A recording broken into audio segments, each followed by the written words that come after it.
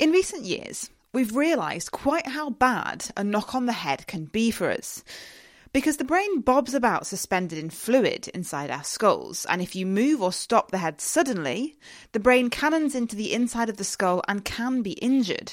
It's especially important in sports, but it's hard to study and to develop effective safety equipment for obvious reasons.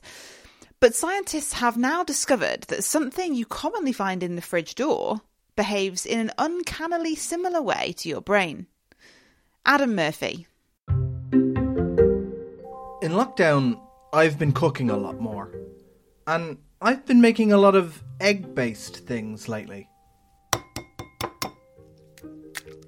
Apparently I'm not the only one.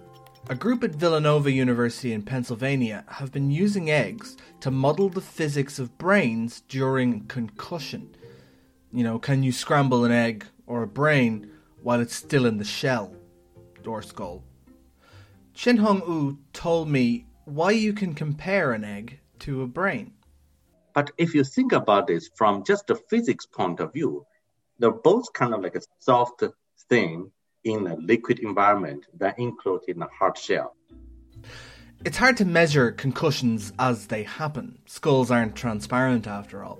So while a brain isn't an egg, it can help us with the physics. Wu and his team took the eggs out of the shells, put them in transparent, hard containers, and then got violent. Then we create impact on this structure. So this impact could be like a translational impact in a way that you just strike on the container directly.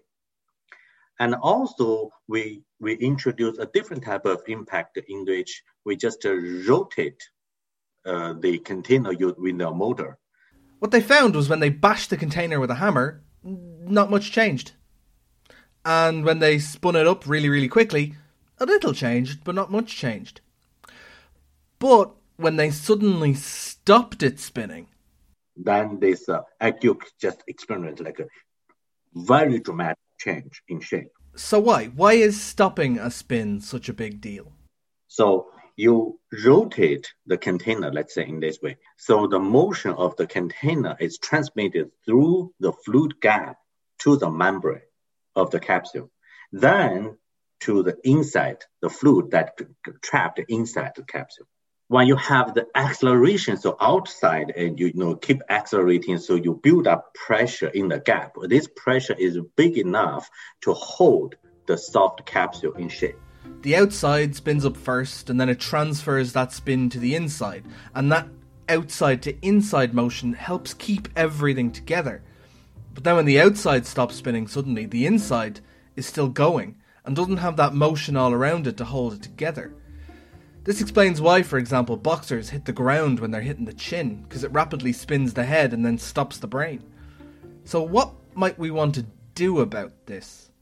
Coming to the protective gear, when you develop this like helmet or for sports or for other things, keep this in mind that if someone encounter an accident, for example, in a car accident or other things, if anything involved with, you believe there is a rotational impact, you got to be very careful and have the MRI done, because the brain matter is very, very soft and it's very sensitive. Concussion and also like a traumatic brain injury is a huge issue for public health. So as an engineer, and we should do something useful, meaningful, and make our life better. That was Chin-Hong Wu speaking with Adam Murphy, and that work has recently been published in the journal Physics of Fluids.